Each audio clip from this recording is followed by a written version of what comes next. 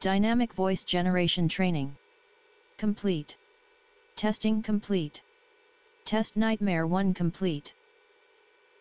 Executing dynamic voice generation in 3, 2, 1. Wonderful night for a nightmare, isn't it? Welcome all to another Nightmare on Demand. Brought to you by Nightmare Corp. Presented by me, the AI Core in Dream Corp. We have a frightening new story tonight. But first, a new announcement.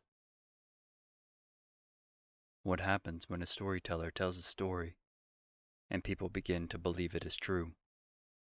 Nothing, except maybe mass hysteria. But what if the storyteller was special? And if enough people believed, had a way to make things unreal, real? Telling stories of riches and treasure could make someone very rich. Telling stories of monsters and ghosts and making them real would be a real nightmare. Begin Test Nightmare 2.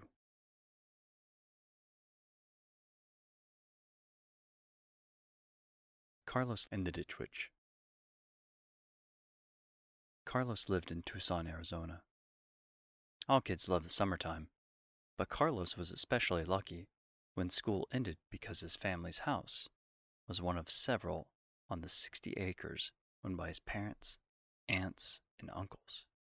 So Carlos had plenty of cousins to play with every summer. All the houses featured massive backyards, and each backyard spread out to help form a giant field where Carlos's favorite uncle, Manuel, kept horses. Uncle Manuel also raised pigs, chickens, and 2 cranky cows. A ditch ran through the far end of the field and separated it from the monstrous pecan orchard on the other side of the property. The orchard served as the perfect place to wage messy water gun battles that lasted for hours. Uncle Manuel and Carlos built an impressive treehouse in the middle of the pecan orchard.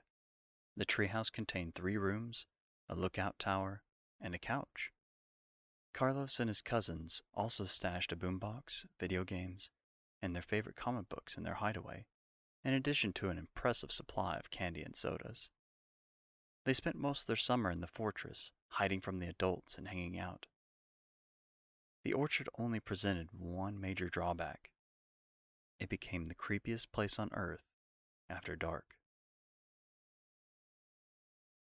During the fall, winter, and spring, Carlos and his cousins needed to be home before dark anyway. Throughout the summer, however, bedtime came much later, and often the kids left the orchard a little earlier than necessary. As the daylight faded, long shadows crept through the orchard and played strange visual tricks on anyone who was still in the treehouse. Sometimes the kids lingered after sunset, because they were too scared to leave the security of their hideout and walk through the trees which grew in tight rows. Their limbs and branches intertwined and formed a formidable gauntlet. And as if the trees weren't bad enough, the ditch was worse. Carlos and his cousins dreaded the ditch after the sunset. La Llorona lived in its muddy water. Uncle Manuel loved to scare kids, so naturally he delighted in telling his nieces and nephews stories about the Wailing Woman.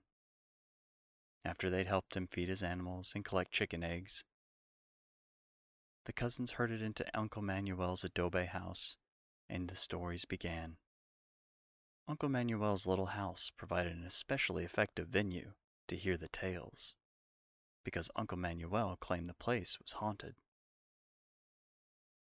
He fried eggs, filled bowls with homemade chili and fresh tortillas, and bombarded his nieces and nephews with ghost stories for hours after sundown.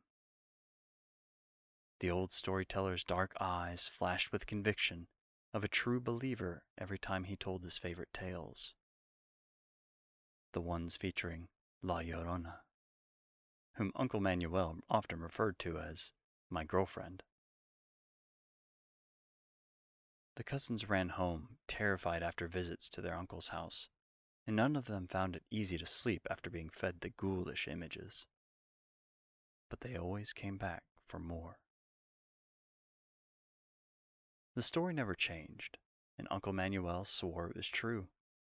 Night after night, summer after summer, as shadows crept into his haunted house, the enthusiastic storyteller hunkered over a flickering candle and narrated the ghastly tale of the young girl who murdered her own children, died horribly, and became a tormented ghost, doomed to weep forever, and to roam the earth in a futile search for her lost children. She's still out there, yearning for boys and girls she can claim as her own, Uncle Manny warned. I've seen her by the ditch. She floated into the orchard and disappeared among the trees. I heard her crying like she was going to die from grief all over again. And that's when my hair turned white. Why didn't she get you? Carlos's cousin Tony asked one evening. Tony always questioned what adults told him. Tony's brother Eddie had nicknamed him Doubting Tony. It wasn't my time, Uncle Manuel replied, ever tolerant of his nephew's doubts. No one knew if Uncle Manuel had really seen La Llorona, but the way he told the story gave the cousins plenty to think about on the way home each night. It was only a 2-minute run to their homes from Uncle Manuel's, but those were the longest 2 minutes imaginable. One summer afternoon, Carlos, Tony, and Eddie worked on the treehouse, installing a rope ladder to use as an escape route. Sometimes their sisters bombarded the treehouse with oranges and water balloons, or tried to pull the existing wooden ladder down so the boys would be stuck in the fort. The rope would serve as a backup ladder. The guys were so focused on their project, they didn't notice the sunset. Hey, Eddie, Tony said, we better get home. But we're almost done, Carlos argued. Don't you want to test the escape route tonight? Tony looked across the orchard. He could still see the ditch from his perch, but the light in the orchard would disappear in mere minutes when the sun dipped entirely behind the nearby trees. Nah, I'm hungry. I think you're chicken, Carlos said. You're just freaked out by Uncle Manny's stories, and you want to go home before it's dark. I am not a freakout. I don't even believe those stupid stories, Carlos scoffed. I'm staying up here and finishing this tonight, and anyone who isn't a chicken will stay with me. Eddie looked at Tony.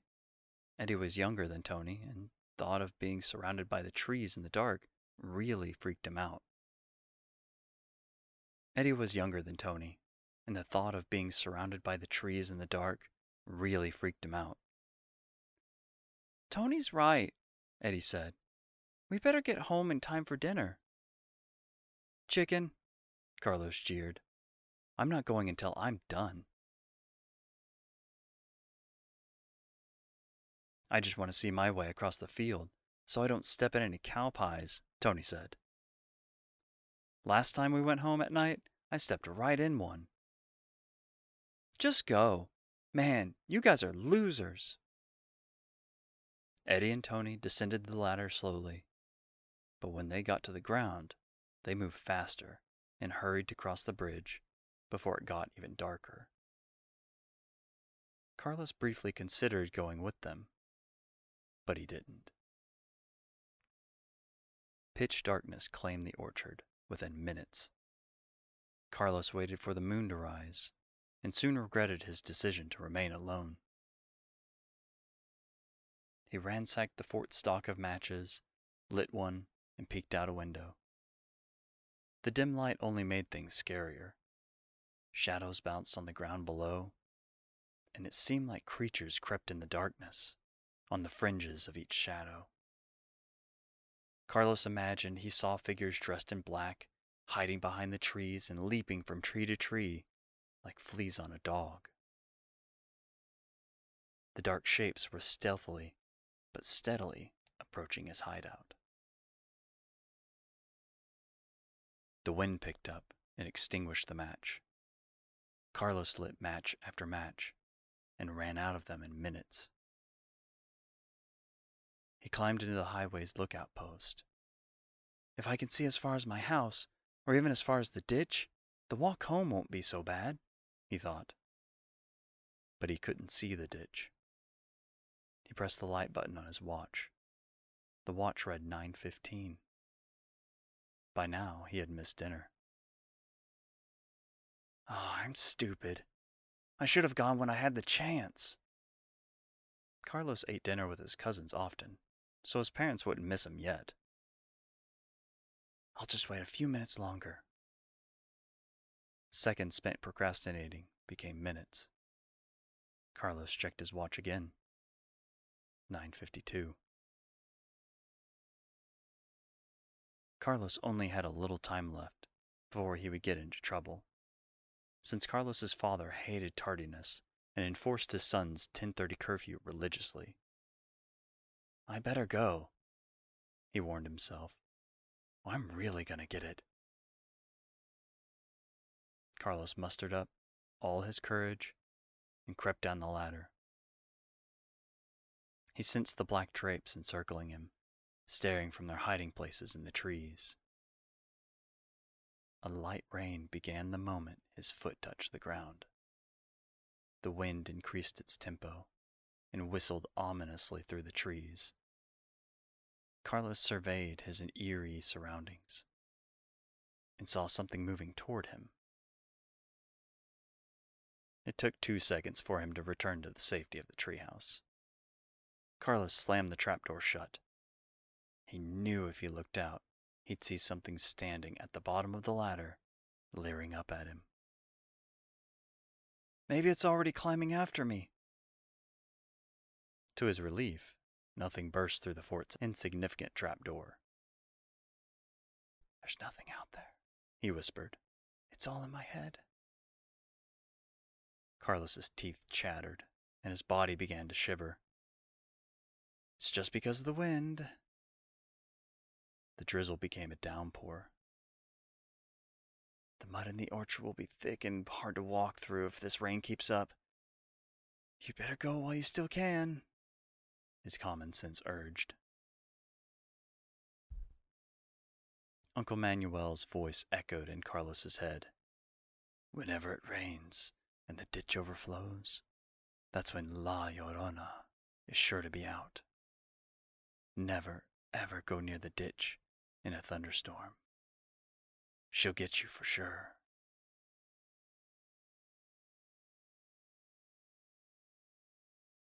Uncle Manny doesn't really believe those stories, Carlos reassured himself. Then why are you too scared to go home? The voice in his head taunted. He consulted his watch as he postponed the inevitable, dreaded journey home. 10:27. Dad will call Aunt Elena any minute now. She'd tell him Carlos never came home with her boys, and eventually his father would venture out to the treehouse to see if his son was okay. But he might not come for a long time, Carlos thought. And after he rescues me, he's going to whip my butt. Then Eddie and Tony will know I am the chicken. They'll never let me forget this. 10:29. The rain stopped. So did the wind. It's now or never, Carlos decided. The terrified boy took a big breath and yanked open the trap door. He carefully descended the ladder. I can get home in 2 minutes if I run. Nobody will ever know. Have you ever been so scared and wanted to run so badly that your stomach hurt? But at the same time, you knew if you actually started running, it would only make things scarier. That's how Carlos felt as he took his first steps. He suppressed his urge to run and walked instead, one achingly slow step at a time. He tried to curb his imagination from conjuring up more images of the shadowy tree people. The faceless humanoids popped up frequently in Uncle Manny's true ghost stories. They also invaded Carlos's sleep on a regular basis, turning his dreams into nightmares. I'll run when I get to the bridge. I can cross the field in 20 seconds. Just knowing he'd be home soon comforted Carlos. He peeked at his watch. It read 10:32. Only 2 minutes late. Maybe his father hadn't even called Aunt Elena yet. He might not even notice I'm late, Carlos encouraged himself, though he knew his father was probably seated on the sofa facing the door at this very moment. The rain resumed with a vengeance. Carlos's pace slowed as he slogged through the deepening mud in the orchard. Thick mud oozed over his ankles and into his shoes, and wet sucking sounds accompanied his every step. Carlos couldn't see the ditch just yet, but he figured it couldn't be much farther. He turned to see the distant treehouse, but could barely make out its shape among the trees. Heart pounding, he approached the largest tree in the orchard. For reasons nobody could explain, it had burned years ago, though none of the trees around it had been harmed.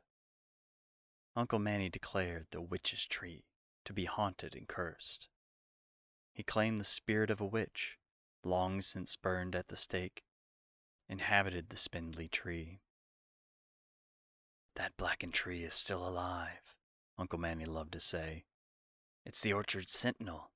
That old witch is just waiting to burst out of it. Someday, she will. The story seemed entirely possible to Carlos as he neared the charred tree. It smelled like sulfur. The throbbing in his heart intensified as he paused just short of its wicked branches and considered returning to the security of his fortress. Who cares what Tony and Eddie think?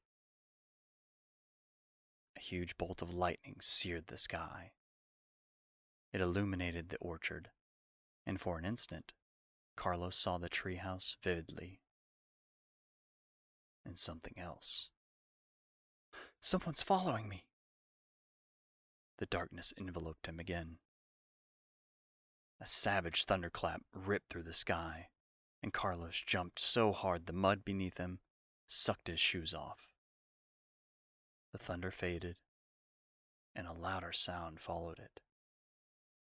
A horrible scream emanated from the shadows of the pecan orchard. Carlos didn't worry about his lost shoes. He bolted for the bridge, but to his dismay, escape didn't await him there. The bridge was gone. Chunks of it clung to the dense weeds gnarled along the ditch. The water in the ditch flooded onto the field and the orchard with impossible speed and lapped at Carlos's muddy shoes. The liquid rose and fell as though the ditch were breathing. Lightning provided a brief light for Carlos. Mere yards separated Carlos from the figure stalking him. He saw an old woman, dressed completely in black. Her face hid under a thin mourner's veil, but for a moment, Carlos made out her cracked face and her bottomless, black eyes.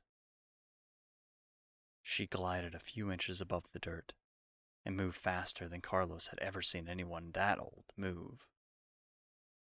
It was La Llorona. Darkness returned just as another scream pierced the dripping orchard. Her voice wavered as she coughed brackish water from her lungs and throat. A thunderclap followed the retching, but couldn't drown out the loathsome sound. Carlos fought the need to wet his pants. "Run, you idiot!" his brain urged, but his body didn't obey. He couldn't move. His ears picked words out of the horrific cries. "Oh, mi Carlos, A bubbly voice pleaded. venga a mí." Only seconds remained before the hag would have her boy. "Ay, mijo, The voice whimpered. ven a mamá." Carlos turned to face the destroyed bridge and searched in vain for a place to cross. The ditch stretched on for miles.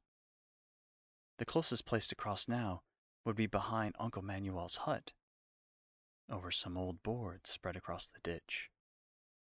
"Those boards probably were swept away too," logic warned Carlos.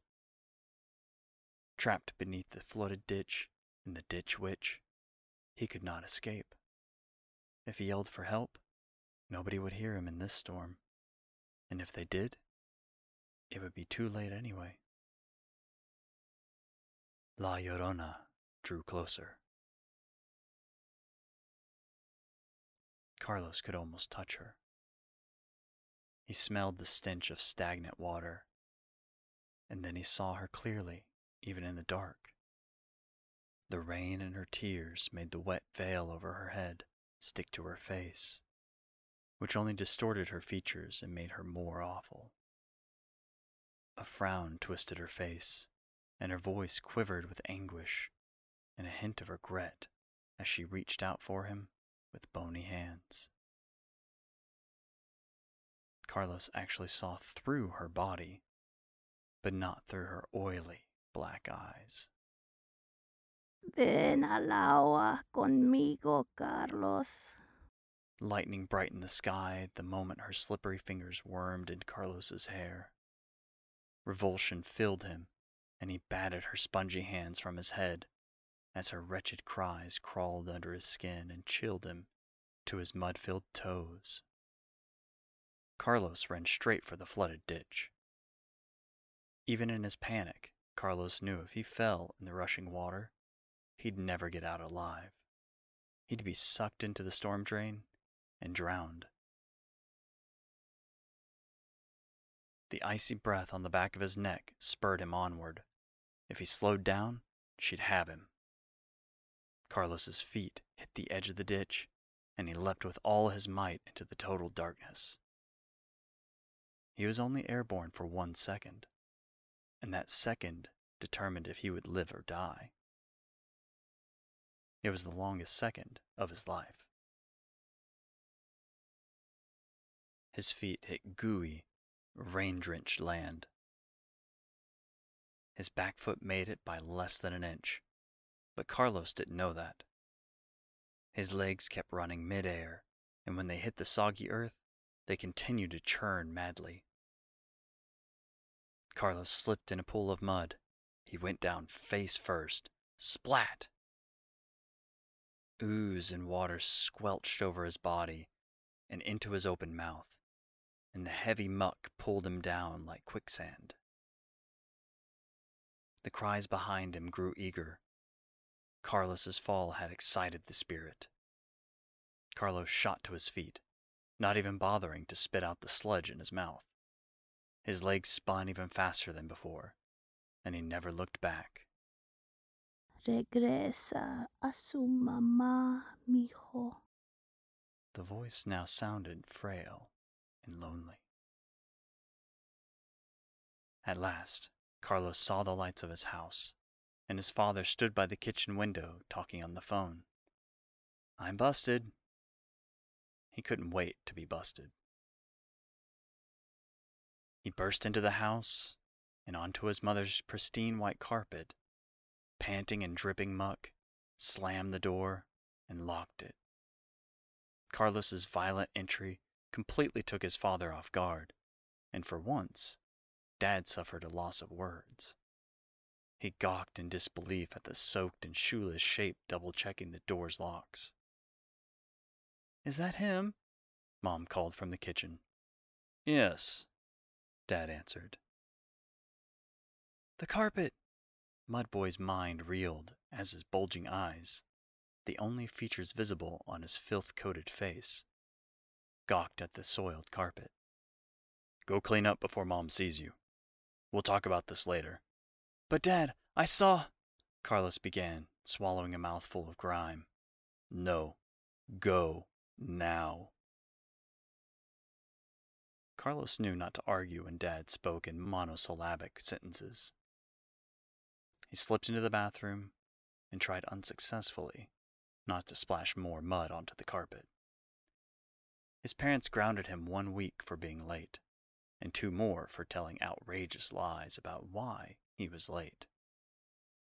His punishment included a ceaseless assignment of tasks and chores, and the jobs began every morning promptly at 7 a.m. The imposed penance, as his father jovially referred to the work, covered the cost of having the carpet cleaned. The grounding ended the last weekend before school started. Tony and Eddie pounded on Carlos's bedroom window early Saturday morning. Come on, Tony said. We finished the escape ladder. Nothing appealed less to Carlos than a trip to the orchard. But he didn't want to tell Eddie and Tony about his experience until they went to Uncle Manuel's. He got dressed and met them in the backyard. The hot sun felt good on his skin now, but by 9 a.m., the temperature would exceed 100 degrees. As they walked, Tony and Eddie bragged to Carlos about everything they had done while he was grounded. But Carlos didn't pay attention to them. He looked at the ditch and wondered how Tony and Eddie crossed it to finish the treehouse. To his surprise, he found the bridge intact moments later. Tony and Eddie stomped across the old boards, but Carlos stopped. What are you doing? Come on, Tony said. Carlos inspected the bridge. The water in the ditch barely moved. It rested contentedly at its low summer level. Eddie saw Carlos staring and rushed over excitedly. What is it, a muskrat? Tony and Eddie loved shooting muskrats with their BB guns. Did Uncle Manuel help you guys fix the bridge? Carlos asked. What do you mean, Frico?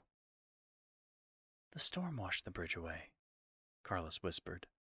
It was gone. Are you nuts?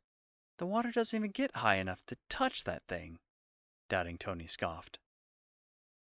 Tony and Eddie headed into the orchard. Carlos didn't want to be left alone by the ditch, so he cautiously crossed the boards and followed his cousins. Maybe I am crazy. I've spent way too much time at Uncle Manuel's. Halfway across the bridge, something in the water caught his eye. Carlos looked closer, then felt his heartbeat increase. And suddenly, the sunlight didn't feel so warm.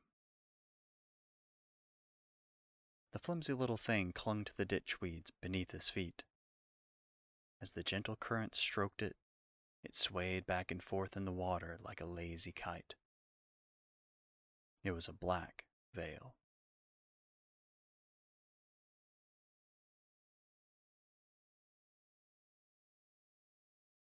Test Nightmare 2 complete. Atmospheric change, minimal. Test interference, moderate. Recommendation, open communications dish, broadcasting to all frequencies. Nighty night.